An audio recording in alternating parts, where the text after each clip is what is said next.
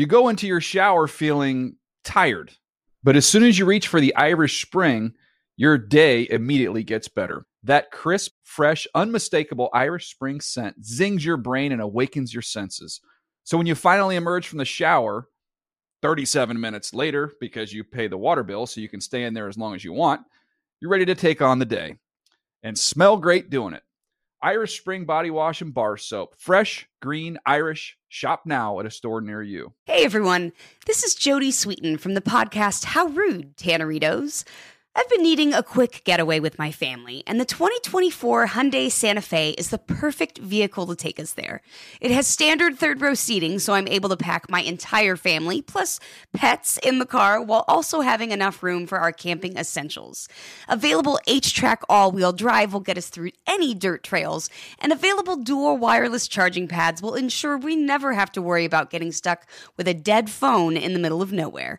Visit HyundaiUSA.com or call 562-314-4603 for more details. Hyundai, there's joy in every journey.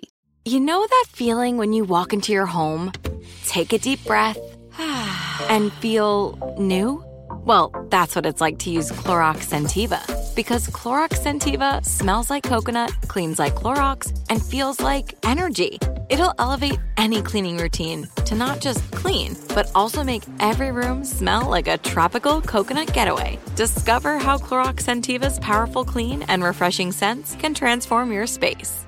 Get yours in coconut or other fabulous scents at a nearby retail store. The Around the League podcast needs a fourth for cornhole. Welcome back to another edition of the Around the League podcast. My name is Dan Hansis, and I am joined by a room filled with some heroes, Chris Wessling and Mark Sessler. What up, boys? Hey, Dan. How you doing? Greg Rosenthal, fearless leader, also known as The Boss. Bruce Springsteen has not sued us yet. Not here today. He has some personal business, so it is the three of us, and of course, the gold standard behind the glass. Zach has been doing some weekday work for us lately, and K-Rich is doing the Sunday podcast. How would you guys, I don't know if Zach's listening, I don't know how the audio works. I'm sure he can hear. Is he doing a good job right now? Yeah, he's doing great. I think he is professional. He's his shows are unique. He's outstanding. He's exceeded my expectations, which may, I don't know what that says about my expectations, but he's done a good job. You said a lot of negative things about the gold standard. I did. I besmirched his character when he wasn't listening. Yeah, so I don't know if he is listening. Great job.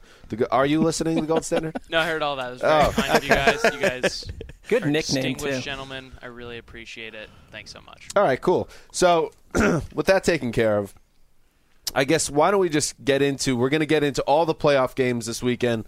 This is going to be the mega playoff pod edition where we dig in. But there's a couple bits of news to get through first, and we'll start with the biggest news of Thursday morning. Bears general manager Phil Emery announced that the team had signed quarterback Jay Cutler to a 7-year contract that will keep him in Chicago through 2020. Wes, I'll start with you. Your first thoughts on the move. I guess this gives them certainty at the position. I had thought, based on reporting from Michael Silver, our own Michael Silver, back in November, that the Bears kind of weren't sure about Cutler going forward. That Trestman, as much as he's known as the quarterback guru, didn't like it that he couldn't fix Cutler's mechanics. He was still lapsing into bad habits. And it seemed like Silver's sources were pretty close to the head coach. It seemed to me like they were still, if they were still concerned at that point, and then the way McCown played, I thought, why not just go forward with McCown in a first-round draft pick? But I guess this does give them certainty at a position where you need a franchise quarterback in the NFL. I think it's, McCown's 34. If he were 28, I think the discussion might have been a little bit different here. But look, I don't think it's a huge issue to sign Jay Cutler to a long contract like this because there aren't that many. If you get rid of him, and if you fail the draft pick, if that's where you're going to go, you're suddenly in big trouble. And Trestman's entire offense is built around having a known something at quarterback that he can work with. I think he could do that with a lot of quarterbacks that probably looked average in other systems, but I don't have a huge issue with this. I saw a lot of negativity right away. And Cutler, I question Cutler, the arc of his career and what he's going to do for Chicago, but you could do worse. Well, I think that was expected to have both sides of the spectrum in terms of the reaction. I think Cutler, with maybe the possible exception of Tony Romo, is the most divisive player in all the NFL or of his entire era. Does anybody like him? I don't know. I like him. Oh, okay. You don't like him? I thought you liked him. Cutler is one of my least favorite athletes in America. Well, from the on-field, the off-field, the whole aura? He's just a powder. I don't know. I don't like his general demeanor. I don't like the way he plays. It's funny, though, because his teammates have gone to bat for him over and over. Remember when that whole stuff happened with this? He's on the sideline watching the playoff game. Those guys over and over said they love playing for him. So there's some disconnect between what we perceive and what his own teammates perceive. Like his attitude. I know he rubs people the wrong way, but I think he's one of those guys that's kind of in on the joke a little bit. He understands that he plays the heel a little bit, and he likes doing that in the press conferences, being a little smug. And I think it's all part of the appeal. I think he's great copy. I think the Chicago beat writers should be thrilled that he's still around. But the reason I think it's a good move is, and why I think the Bears, well, I don't know, but it's a big contract, and I know NFL contracts are, very rarely do they play out all the way through. But I think they did the smart move in not getting too wrapped up in the Josh McCown situation, which I thought was, much credit to a journeyman coming in and putting together an amazing stretch of productivity when Cutler went down. But it would have been a huge mistake in my mind if they would have let Cutler go, whether it be through free agency or a tag and then a trade, and then said, Josh, we saw what you did. You're our guy now. I think that would have blown up in their face. Three final things on this. My feelings on Jay Cutler, it kind of sealed the deal for me that he's really a bad guy in an 80s movie. When he answers questions by saying, bro, I was like, all right, I'm done with this guy. He really is Billy Zabka. You went after me for using bro. I don't get the bro thing. You're not on that train. To me, like it's a frat boy 20-something line. I don't know. I don't get the bro thing. That's fair. Like the Bryce Harper, that's a clown question, bro. I don't know. It's a generational thing for me. I like the inflection you put onto it, bro. Yeah, I don't know. To me, it's a generational thing, I guess. I don't get it. You want everybody to get off your lawn. Wins me over. I like that. Okay, thank you. I've got Mark. Point number 1, Wes aging. All right. Yes. Point 2. As you can tell by my hairline. Point number 2, my other question with him is, okay, so he's been in the NFL for, 7 or 8 years now. He's always been known as one of the most talented quarterbacks in the league, and he really hasn't taken that leap to a Pro Bowl type of quarterback. We still don't know what he is. He did have the best numbers across the board this year in the last 5 years. So Trestman's effect was good. And then the third thing, it's one thing for Trestman to believe in his quarterback touch, that he could bring in a new quarterback and fix him or develop him. It's another thing for the GM with his job on the line to put all that faith in Trestman's ability to develop a quarterback when he has a good quarterback already there. So I can see why Phil Emery would want to lock Cutler up. By the way, did anybody? I know, Mark, you came in for the podcast today. Wes, you came in a little later, so I might be the only one that can speak on this. The press conference today, but for Phil Emery and Mark Trestman, it was the anti-charisma fest for all time. It rambled on for well over, I think, 90 minutes, and they both wear the same type of glasses. They both kind of have the same type of look, and they were like Ivan Drago in tone. I fell asleep at one point. Well, they could be speaking about a long laundry list of novels coming out of East Slovenia. I mean, they don't seem like football people on some level. Did Phil Emery have his cowboy boots on?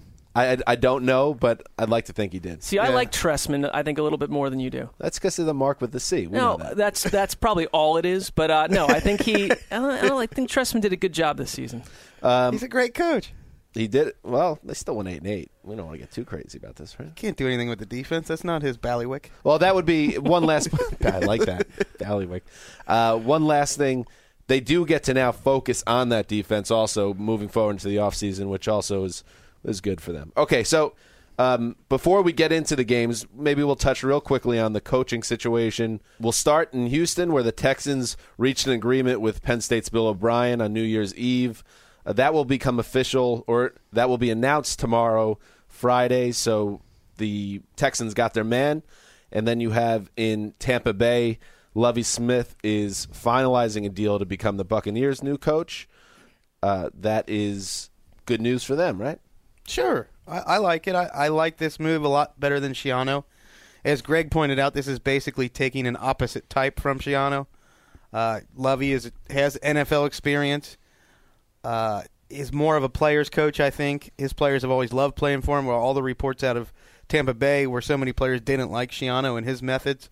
So I kind of like this. This is a good change in the opposite direction. Lovey is a proven winner, so we'll see what happens. I remember writing a post when Schiano was hired, and the whole narrative there was Schiano is the anti-Raheem Moore. He is not going to be the loose, the locker room's going to be lost by week 8 and everyone's floating around without any discipline. This is what Tampa wanted at the time. They want Schiano's hard-hitting style. The players will learn to develop. And 2 years later, they want everything else. So the one takeaway for me, though, Lovie Smith couldn't have orchestrated this career move any better. If you're a coach that's been fired, instead of jumping into the assistant ranks, if you feel you've got a shot to be out there as a head coach, disappear for a year, go play golf, rest up, exercise, eat well, come on back, and become a hero. Honestly, Tampa's not a bad job. What happens if you see Lovie Smith's press conference tomorrow and he's like 390 pounds? That's the other way. Go excess. Whatever it is you need, you go down that road. You've got a year just to grow. The only interview I've seen with Lovie Smith this year was conducted while he was on a treadmill, Dan. So I know he's been exercising. He's in great It's a good job, Tampa, I think, because there is, we've talked about this, there's talent on both sides of the ball. O'Brien, to me, quickly looks like the guy that he's going to pick quarterback number 1. He's going to be tied to that quarterback. Well, back to the Tampa Bay situation real quick. Your point just proves that NFL coaching situations are like ex-girlfriends. When you get a new girlfriend, you're going to go with the opposite of your old one. Like if the last one was too clingy and wanted to get married and rush you into that, you're like, oh no, the next one you got to find one that's cool with just taking it easy for a while. It's called the rebound. Well, I mean, even if you have a long-term relationship, your last one kind of dictates what your next one, you're looking for in your next one. That's true. I don't know if I had so many girlfriends that I went back and forth this many times in terms of personality traits. You're not the Glazer family. I sort of took what came along for the most part. All right, and then you have the Dolphins, who there's no news yet, but our own Ian Rappaport and Jeff Darlington both reported today that Stephen Ross is at the Dolphins facility for the first time this week, and there's inside the building a sense that change is on the way. At the top of that list potentially is Mike Sherman. Rappaport reported that Ryan Tannehill had lost faith in Sherman, and if the franchise quarterback has that feeling, you could safely imagine that Sherman is at least gone, but there will be perhaps more beyond that. I look at Ross real quick on the girlfriend corollary that, listen, he flew out to talk to Harbaugh. He always wanted Jim Harbaugh as his coach, and everything since has been second best, and I think that he's probably in a tough spot here. I don't know what you do if you get rid of the coach. The GM is a different situation, but he lost. He's a ginger. He's unstoppable. So he'll be there until the end of days. Conventional weapons cannot destroy him. I think Ross has just sort of probably been disappointed to some degree for a bit. There's talk that we could have the first female general manager in the NFL, Donna Ponte. I've heard about her going to the league office for stuff.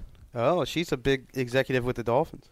Well, she's been with the Jets before that. She was with the Browns with Mangini, and here she is in Miami. Yeah, Darlington also reported that she is in play on some level, that she's in the mix for what's going on right now. The Mike Sherman thing, isn't that weird that Tannehill had him in college, too? I thought that, too. That's peculiar. It seemed like a perfect match when he got drafted. Right. It was like, oh, wow, this is exactly what you'd want. So they perhaps gives you a little it's been a very uninspiring offense. They've scored more than 30 points, I think, only 3 times since Philbin's been there. It sure has. All right, so, guys, let's do it, right? It's time to talk some football, some actual games. Big weekend coming up, wild card weekend. Quick power rankings, by the way, playoffs. Let's leave the Super Bowl out of it. 1, 2, 3, favorite weekend of the year in terms of watching. Wild card's probably third. I think next weekend is my favorite. You like divisional round over championship weekend? I do, because you've got more is to be determined, and sometimes I find that the conference championships can be a letdown. One of the two can be a letdown. Yeah, and there's more games. You get 2 games on both days, and they're usually really good games. Like wasn't last year the Seattle Atlanta? Yes. Back and forth. That was a great game to watch. You got Wilson Baltimore, Denver. I mean, some of the classics seem to come out of these early boiler rounds. I would say this year, my playoff watching in the NFL has been pretty. On the last podcast, I was telling you guys I'm pretty excited for this time of year. I've been playing in a Dynasty Fantasy Football League for like 15 years now, and we use the NFL playoffs as our playoffs. And to me, that's the only way to play. So I've been like really studying the playoffs for a long time. And this is the first year where I feel like I have no clue who's going to win the opening round games. Mm-hmm. All 4 games are coin flips to me. This is, of all the last 15 years, this is the closest the matchups have ever been. That's a great setup, Wes. Let's get right into the first. We'll go in order of the games, how they'll be played. The Chiefs at the Colts, Saturday, 4:35 p.m. Eastern on NBC. These are 2 11-5 teams in Indy's building. That could make the difference here. Chris Wesseling, I want to know, what are your opening thoughts? Obviously, what you just told us, you think all these games are going to be close, but what could be a potential X factor here? This is the game I actually feel the most confident about. The Colts aren't a cupcake, which means the Chiefs can't beat them. Chiefs went 11-0. The only good team they beat was the Eagles. They went 0-5 against AFC playoff teams, including a 23-7 whitewashing in their own building against the Colts. Andrew Luck has 10 game-winning drives since he got in the league the last 2 years. Alex Smith has 1. If this game's close, I mean, the Colts have a tremendous advantage if it's close. You see Luck taking over games with his legs when it gets close. He has the ability to put the team on his back. I don't think Alex Smith does. I've heard that a lot of people take a similar viewpoint about a lack of trust for Alex Smith, and I understand that, but I think people have already forgotten 2 years ago what he was able to do with the Niners team against the Saints, where he showed that he could throw the ball around, he could get in a shootout and can carry himself well. When that game happened, and I know we're now 2 years past that, I felt that I'm going to give this guy a little more credit in case that type of game breaks out again. Right, but to me, okay, this is the difference between him and Tony Romo. Alex Smith did that one time in his career, and somehow it sticks out in everybody's minds. Like, if you listen to the Damashek program, he and Rank love Adam Smith. They think he's some clutch quarterback because he had one great performance against the Saints. If that was Romo, he'd get killed for it that he's only had one. I watched the Chargers-Chiefs game again this morning, and what struck out to me is that Chase Daniel didn't look that different in that offense than Alex Smith. He can run well, and he threw for the same type of passes that Alex Smith did. It just plopped him in there. It was really not that different. Whereas you look at what happened with Green Bay, for instance, you take that quarterback out, and everything changes with that offense. And so, I look at this game, and the Colts, they've been a finicky, strange team. But if they're coming around, this is a team that beat the Broncos, Seahawks, 49ers, and Chiefs this season. We know they can do it already. I went Colts in this game because, A, they're at home, and I think that has a massive advantage in the playoffs. I just don't trust this Chiefs team. They're 2-5 down the stretch. Their defense, which is what they were built around, has really not played well in a couple months. To me, I think we've said it all. We don't trust the Chiefs. Dan, your opinion on this one? Yeah, I picked the Colts too. We all picked the Colts, actually. 3 of us in this room. I'm not sure what Greg thinks, but I think Andrew Luck is a player that kind of makes the difference here, and I liked what I saw at the end of the season. But I also see a very close game. I'm with Wes. I see a game that comes down to the final possession, potentially a 3-point game, something like that. One quick thing with Kansas City, and this is, if this game were to be playing 2 months ago, I might feel differently because one reason that the Colts got knocked out of last year's playoff against Baltimore was that defense was able to get to him. They hit him. They disrupted him. And that was a big issue for Indianapolis heading into last offseason, was fix that offensive line. They haven't done that. This isn't either a great run-blocking line, and it's not a great line of protecting the passer. And Kansas City, in theory, has this great tandem of guys that can kill the quarterback, but they just haven't been doing it. If they can do that this weekend, if they can somehow become the team they were 6-7 weeks ago, that could put Indianapolis in trouble. I have some mind-blowing stats. You want some mind-blowing stats?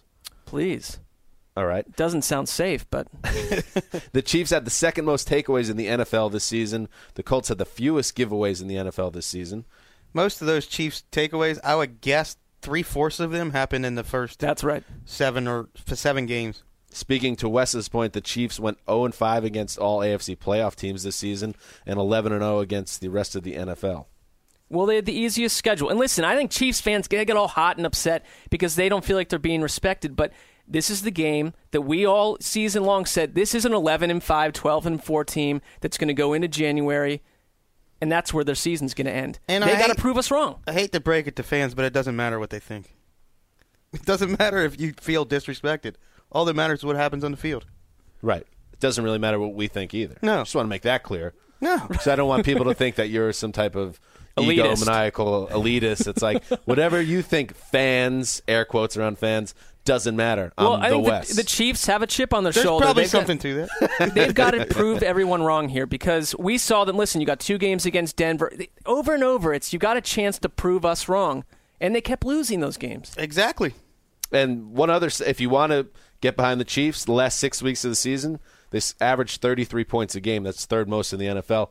So what did they give up, though? They also started to give up a flood of points. They got into shootouts. It's been a different team. Their defense morphed into the Cowboys' defense over the last second half of the season. I will say it is surprising, and I think we were all on the same page that we were all kind of out on the Colts. And Wes, I know you were especially vocal about it. And now we see them going into the second round of the playoffs.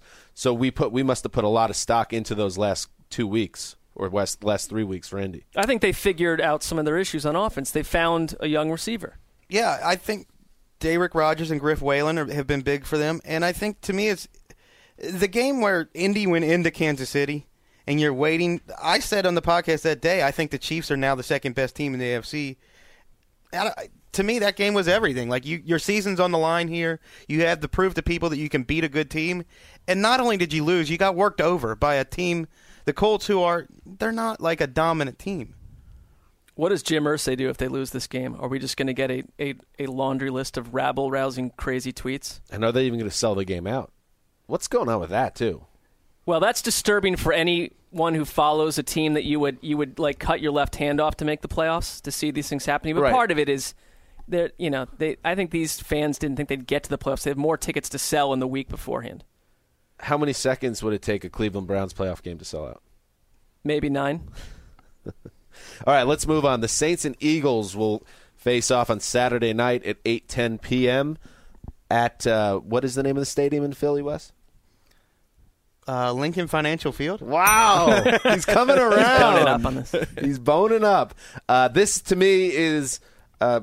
49ers Packers I love, but this game I love because this can go in a couple different directions. We all did preview pieces, or 4 of us wrote preview pieces on each of the games. I should say that you could check it out on the Around the League page. I wrote this game up, and I did write that I would love to see a 48-45 shootout. That'd be so much fun, but I can't. There's too much evidence to the contrary that the Saints are not the same team when they're not in their building. And they won't be able to keep up with the Eagles, who I think will be able to score the 30-plus points that they've become accustomed to scoring this season. So I see a game that, while Drew Brees is a great ultimate X-factor type player, and I don't know who's going to cover Jimmy Graham for the Eagles, I still see this as a 38-24 Eagles win where the Saints, basically when they let that NFC South get away, it also basically evaporated their chances of going deep in this playoffs. Thoughts? Well, this was the hardest game for me to pick. I think most of the stats, most of the trends point toward the Eagles as a team that's hotter right now. And just going on my own instincts, I can't pick Nick Foles over Drew Brees in a playoff game. I can't do it. I love the way Brees has played in the playoffs throughout his career. And I think when you look at who the Eagles have played, they're not beating powerhouses. Whereas the Saints have played close games against the Panthers, the 49ers.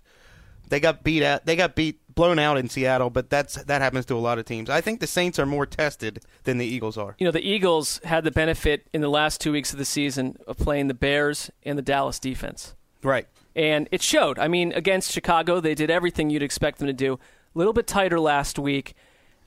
I think that if you're New Orleans, you're tired, and I think this has to be a theme of everyone assuming that because you're on the road and because the franchise hasn't won a road playoff game, that this team can't do that. I picked the Eagles in this, but I struggle with it because of the exact factor Wes just brought up. Drew Brees. So Wes had the stones, and you did not. Is that what you're saying? I still think the Eagles will win, but I think it's not going to be. I see sort of what you're talking about, a shootout, a bizarre game that's going to be a delight on Saturday night. And if it's a shootout, the one thing that would concern me as a Saints fan is Greg went on Bobby Hebert's show in New Orleans the other day, and they told him that they think Kenny Vaccaro is already the best defensive back in Saints history as a rookie. Rob Ryan said 2 weeks ago, Earl Thomas is the best free safety in the NFL. Kenny Vaccaro is the best all-around safety in the NFL. They've had him playing linebacker, cornerback. They've even had him playing some defensive end. There's nobody in the NFL that plays all around the defense like he does, and he's out for the year. Jabari Greer, starting quarterback, out for the year. This secondary is pretty porous right now. It can be picked on. And Chip Kelly's offense, Nick Foles, is the kind of guy to pick on defenses. I think the guy that is the most under pressure is Rob Ryan for a lot of the reasons Wes just said.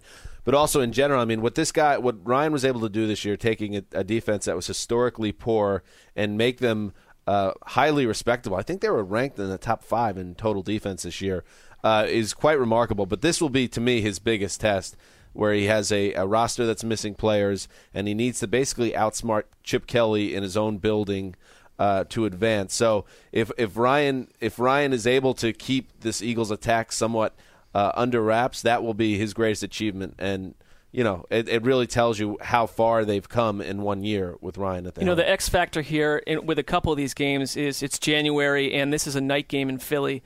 It looks like it's not going to be a snowstorm or anything, but when the Eagles were forced to play in bad weather in that Detroit game, and again, you're getting Detroit, who plays in 72-degree weather inside a house 8 games a season. But Philly's ground game just absolutely took over in that thing. I don't see a snow game this time. That game was such an outlier as far as the amount of snow. I don't know if LaShawn McCoy didn't do much until it got to the second half and the snow started to turn into slush. Right. And then he just had better footing than anyone else on the field. He sure did. I just think that if this is a war waged between the ground games too, I love what the Eagles can do, obviously. The Saints a little bit more one-sided attack on that front. But I don't know if Ryan's under pressure, though, because he's done a nice job this season. Is he a little bit off the hook in terms of his reputation? I don't mean pressure as in his job would be in danger or he would lose all the credit he had gained this year, but maybe just the task in front of him it's a monster one. I like the way you painted it as, can he win a battle of wits with Chip Kelly? I kind of picture like a cartoon where the bully has to outsmart the egghead. Can you even imagine if, let's say the Saints win 17-3, Rob Ryan out on the town. I don't know if Philly's a safe place for him to party if they win. I think he'd fit in well. Yeah, he might actually. He'd be chasing chickens. Wait, real quick. But anywhere where free drinks or drinks are purchased, you're going to be a friend to everyone in the bar, I guess. Oh, I think that he knows how to make a friend of any bar. Nick Foles, 6'6", Drew Brees, 6 feet tall. They're not going to be on the same field at the same time. That's the widest margin, though, between heights since Marino played Flutie in the playoffs. Great mind-blowing stat. It's a stat I never thought I would hear, and I'm kind of fascinated by it. There's other ones. There's real equal height disparity, 6 inches. Scott Mitchell, Rodney Peete, Flutie versus Jay Schrader. And then this one, which I know Dan has watched over and over from way back when, Joe Osmowski versus Steve Filipowicz. Oh, the Osmowski-Filipowicz showdown. The howitzer. That was a duel. 28. That was a duel. Quite a game. Yeah. It's a shame Mark McGuire's brother Dan never got to play against Flutie because Dan McGuire was the tallest quarterback in NFL history. First-round draft pick. Not the best, that's for sure. Do you want another mind-blowing stat? Not nearly as good as Sessler's just now, where you just blew the door off the segment. Beautiful work. The Eagles are the first team in NFL history to have a quarterback with a 100-plus passer rating, falls at 119.2, a 1,600-plus yard rusher, LaShawn McCoy, and a 1,300-plus yard receiver, Deshaun Jackson. It's weird that that's in play, and we're so uncertain about this game. It's also weird that as recently as halfway through the season, Chip Kelly was derided as a failure in many circles. That's fair. I believe I called him out at one point on this very podcast. Chip wins. Chip always wins, despite being named Chip. All the odds against him. Is that his? What was his full name when he was born? Charles? I don't know. Chaz? Chiponsky. Really? No. Oh, yeah. That would be a weird first name. Let's move on. Especially with Kelly as the last name. Chiponsky Kelly. We're off the rails here. Charles was correct for the record. Yes. Well, thank you. See the gold standard. The gold standard. All right, let's move on. The San Diego Chargers head to Cincinnati to face the Bengals. Bengals. On Sunday. How about the Bengals getting the big boy pants, getting the Sunday game right off the bat? That's a little notable. Marvin Lewis, of course, 0-4 in the playoffs in his career. This is, you can make the argument this is the most, if you want to talk about some pressure, the most pressure he's ever felt to win a game. He's got to win a game, and this seems like a really nice matchup, considering, let's be honest, the Chargers shouldn't even be here. Where's that pressure coming from? I don't know. It's a fair point. Because he's not going to be fired. Yeah. It's a fair point. Mike Brown does not change coaches unless he's absolutely forced to by some kind of fan revolt. They just made the playoffs for the third time in a row ever in that franchise's history. You can't just keep losing playoff games in the first round like every other year. Under Mike Brown, you Who's definitely with me? can't. They're not going to lose this game. Tell me why not. I initially, at the start of this week, felt like Cincinnati was going to just do what we know that they're going to do. They're at home, and they're a completely different team at home. Will that stay true? It has to, I think, for them to have a chance, obviously. But they were 6 points away from scoring 40 at home 5 games in a row, which is outrageous. I feel like the season passed, and I didn't even see that out of the Bengals. I mean, I've watched a number of their games, but Dalton's a different player at home. That helps. And that Chiefs-Chargers game, that defense in San Diego is a disaster. What they have to hope for is a shootout where Rivers and Ryan Matthews do what they've been doing lately. They have been awesome, but I can see this being like a 31-26 type of game. But for the franchise in Cincinnati, I believe they're going to win this thing. If 2 weeks ago the Chargers held the Broncos to 20 points and Manning to one of his least effective games of the year, you don't think they can do that to Dalton? And that game is such a mystery to me. The Chargers, I believe, have held their opponent under 20 points in 4 of the last 5 games, and the only game being against the Chiefs reserves. Right, and under 350 yards in the last 4 games, too. And they're on a 4-game win streak, and they've been playing better. But this is the weakest unit on the field, I think, is San Diego's defense. No question. Specifically, their defensive backs. They can be burnt, and I don't know if you can stop A.J. Green. And it's not just A.J. Green. You got Marvin Jones there. It's if Green is when, for instance, Cleveland played Cincinnati, or you have a team when you've got a cornerback that can erase Green out of the mix. Dalton gets in a lot of trouble because he looks to Green and he'll get caught and throw in that bad pick, and sometimes back-to-back picks on drives that just sink Cincinnati, and then the rest of the team has to bail Dalton out. But Jones has, I think, 10 touchdowns on the year. He's been a nice find on the other side of the field, and the Chargers don't have. Weddle's a nice safety. Their cornerbacks are a big problem, and I think that Cincinnati's going to outplay them. Wes, it's that time of the podcast where I ask you about the mysteries of the AD scale. You ready? Okay.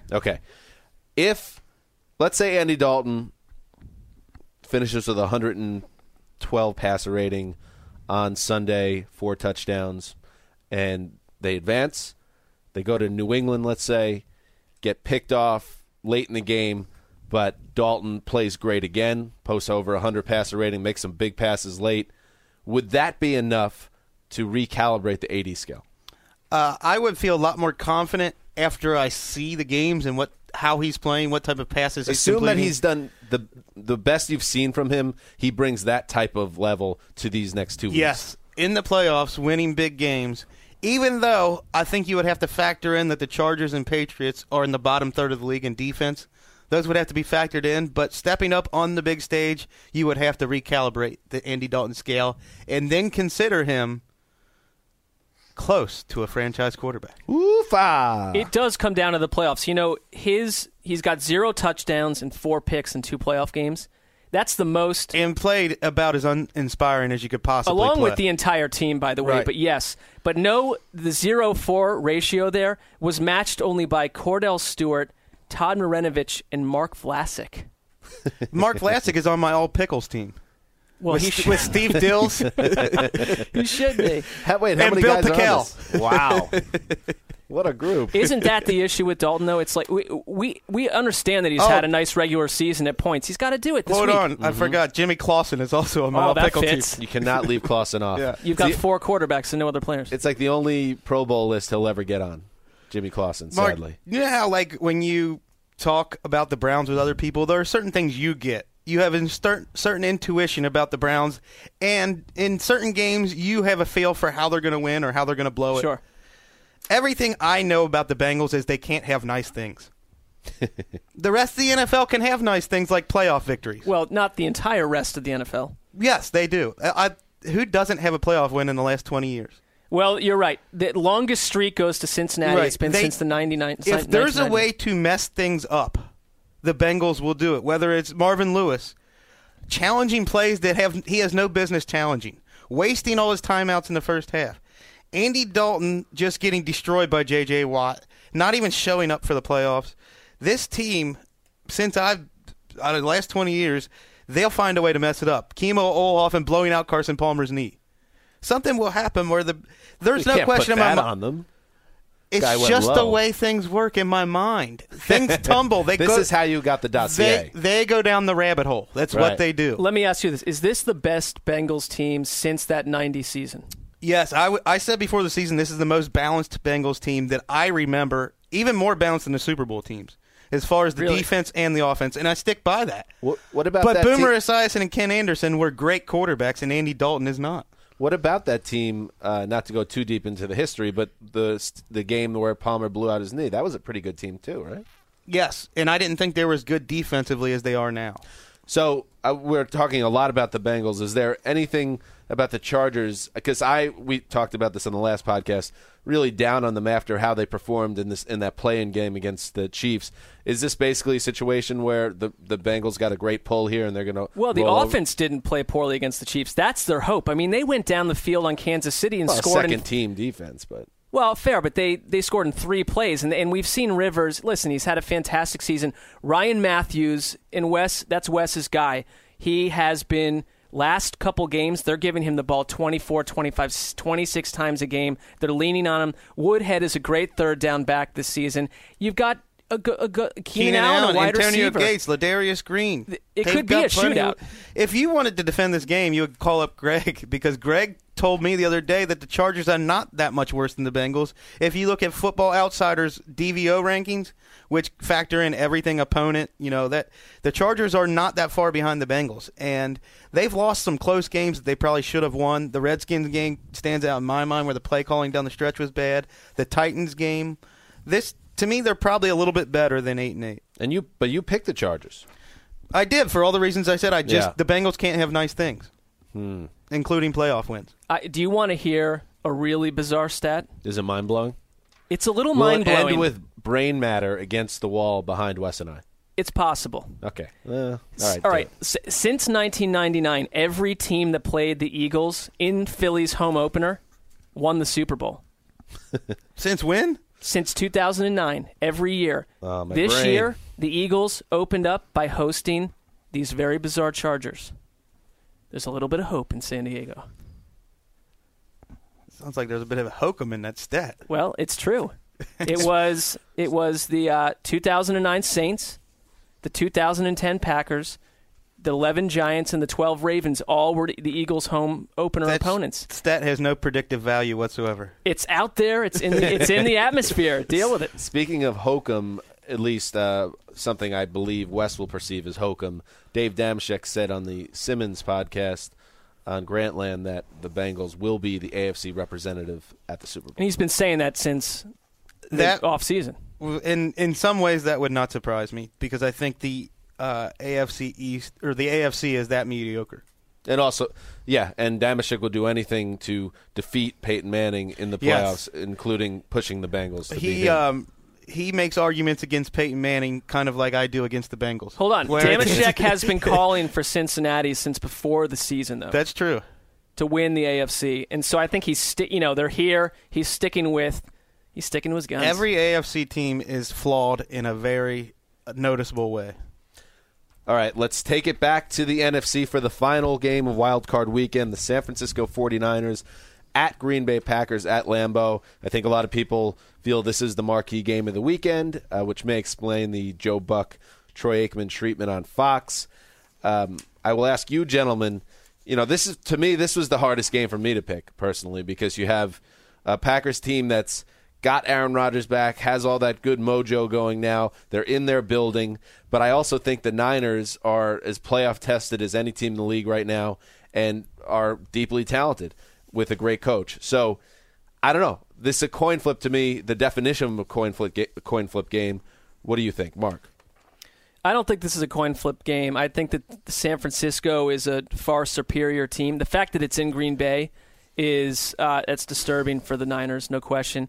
But watching what happened with the Bears last week, and everyone wants to talk about what the Packers did on offense, and there's a reason for that because they can give up 37 points and probably score 38. That's the team they are right now.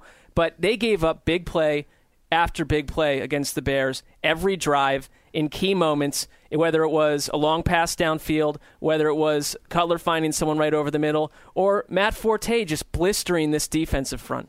The Packers are not a good run-stopping defense on any level, and San Francisco, if they get off to a good start, could control this game in that way. Rodgers obviously makes this a complete wild card, though. This game comes down to defense as far as I'm concerned. You won't find this on your sheet, but 49ers, since the third week in September, have not allowed more than 25 points in a game. The Packers, since the third week in October, have only kept a team under 25 points one time. They're the exact opposite. The 49ers shut you down. The Packers allow you to come back in the game when they have a lead. And the Packers are playing without Clay Matthews, who is their best defensive player. So already a bad defense is losing their best player. I feel pretty good about the 49ers in this game.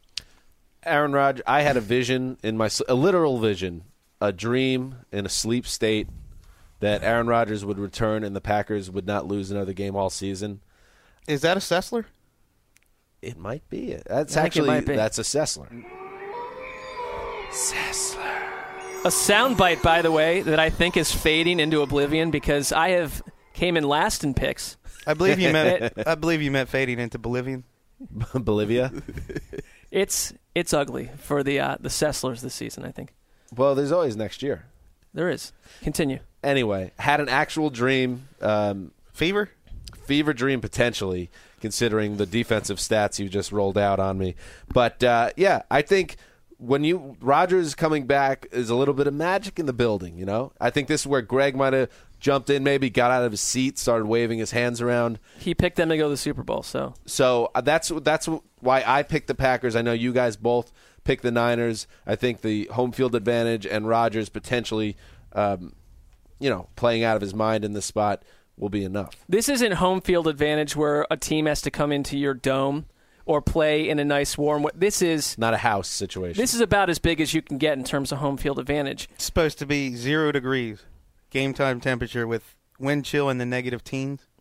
What about, real quick, Eddie Lacy last week? Obviously, he's dealing with that ankle, and they had Starks in there a bunch. I mean, do you feel that Lacy, I don't think he's 100%. This week he certainly isn't. Didn't quite look himself, but he still was tough last week. He's always going to play tough, but he wasn't cutting sharply or hard like he did all year. Starks has played great, but I think, is he one of those guys, if you give him 7 carries, he comes off the bench and runs 100 miles an hour? Maybe that's the ideal role for him. I saw a good observation by one of the Packers beat writers during last week's game against Chicago that despite Lacy having the bad ankle, I'm not sure which ankle is the bad one, they were calling plays that had him running to the side of the field that would have him cutting off that ankle, which seems to me to be counterproductive, especially when you have 2 guys that you can mix up the plays on that level. I seriously think that this guy is one of those warrior type players he's going to make a difference. And it reminds me also of what the Packers had set up in front of them before Rodgers had hurt his collarbone in the first place, where Lacy was first kind of coming into his own, and you were starting to get an idea that this guy was a big-time player. And then you had Rodgers, and you had the weapons. Now you have Randall Cobb back, and he's playing a bigger role. I think the Niners, they've been awesome on defense for months now, but this is a big challenge for them to keep that streak of 25. I think the Packers have 28 points in them. Green Bay, they got housed by the Niners at home in the playoffs a year ago, and the whole theme of the offseason was, we're going to keep Dom Capers, mysterious move to begin with, but we're going to spend all these summer and spring months figuring out how to shut down teams like the 49ers with Kaepernick and the option of the read option situation. And Green Bay's defense is worse right now. Well, look at the Week 1 matchup. Kaepernick had the game of his life. If you want to look for a hope for the Packers, if they shut down Vernon Davis, Besides my dream. Yeah, I mean your dream is Your pretty dream is substantial solid, evidence. That's substantial evidence Yeah, right there. good analysis. But if you could shut down Vernon Davis and Anquan Boldin, I don't know if I've ever seen a quarterback with 21 touchdowns and 20 of them came from 2 players. No, that is weird. Seahawks. Whenever I say on Twitter the Seahawks have the deepest team in the NFL, 49ers fans always say, "What about the 49ers?" Look, you only got 2 players with touchdowns. Right. You can't be that deep. If Bolden Fair goes point. down, you have no receivers. Okay, so that is the wild card round. We'll be back on Sunday night, and of course, we'll be breaking down all the action and looking ahead to what comes next. A couple things. Number one, Wes, what is the map situation? You had discussed the idea of buying a map from some type of map store, putting it up in Studio 66, and then using push pins imported from somewhere that would mark all the listeners of ATL. Where are we on that? Well, I want you to know I'm on this. I have done a lot of research on this. I'm looking for the perfect map, and I've gone into Amazon and read tons of reviews. Oh, right, because you only shop online. Right, yeah, I don't believe in going to malls. Right. That's for chumps. Right. I mean, as you've seen by the slack-jawed yokels that hang out in malls. It's for chumps post 1996. Right. A forward-thinking, despite your hatred of the term bro, you're very forward-thinking in all matters and very young in your mind when it comes to the internet and the advantages that it brings. I would chalk that up more to the fact that I don't like people. Okay. They're the worst. Gotcha. No, I got you. So I have been doing a lot of Except for research our on listeners. Yeah, our listeners are the best. Yeah. That's why, Except for football fans, according to Wes. He's on a few islands, but just there's a few distinctive groups of fans that, All right, back to the point. So I've been studying these maps, and I haven't found one that I'm truly in love with yet. But I promise that by the end of Sunday night, I will have a map ordered. Is it a map? I mean, No. There's all kinds of things on there. What if all these people from all these cities around the world are sending us their cities? And what if the map doesn't have many cities on it? That's right. Wes is correct on that. You don't just want to pull something out of a National Geographic. Yeah, I don't here. want something where in England the only city they have is London. Why don't you just Google really good map? I did. Plus purchase. I didn't say really, but I did Google best maps. Right, and I already ordered push pins. All right, good. And are you tracking, I was thinking about this on my way home yesterday, are you tracking all the hundreds of people that have tweeted at us that have already given their information? I have favorited every tweet and developed a spreadsheet. That's good. I know that because every time in my Gmail that Wes favorites something that I'm also included in on the terms of the ID, I get an email. Maybe you and should. There have been hundreds of these. Maybe you should change your settings on Gmail to where you're not getting my favorites. I like to see what you're doing. All right. So that's good. Big brother Mark Sessler. I'm glad that's progressing forward. Finally, the gold standard behind the glass. What is going on with the Stitcher Awards? Yes, sir. We're nominated this year for Best Sports Commentary. So in order to vote for us in this year's Stitcher Awards, go to stitcher.promotw.com. Just follow the simple steps on screen. Easily log in with your Facebook. You got to like Stitcher on there, and then you can vote for us in the category again of Best Sports Commentary. But here's the thing: you can vote for us once a day. Oofa! Oh yeah. Yeah. That's very good. That's a major boon. It's all about, we talked about integrity on the last podcast. Some people might say vote once and then, back off and let the rest of the people chime in. No. Forget integrity. Forget foxholes. Get on there. People, I implore you, vote many times and we will be the champions. We need to knock off the Dan Patrick Show. Well, this is who we're up against. The Dan Patrick Show, which, that guy is very talented and his radio show is very good. A fellow native Cincinnatian. Yeah, he's pretty good. The Solo Monster sounds off. Pretty good. Don't know. He's been around for like 25 years, knocking out of the park. Solo Monster sounds off. I don't know what that is, but I assume we could beat it. The Fantasy Football Today podcast, forget that. Chumps. MMA Hour on Fan House. Come on. Please. That concerns me. A bunch of bros. That concerns me. And then the Starters, which is some type of basketball. You know what? I feel like I don't even want to give them promotion. We should win this. A lot of split loyalties over there. We've got one unified army of listeners. Yes. So, vote there. Thank you, The Gold Standard, for that info. And we will be back, as I said, Sunday night. Until then, this is Dan Hansis signing off for the Mailman, the Sizzler, the Gold Standard, and Greg Rosenthal, wherever he may be. Until Sunday.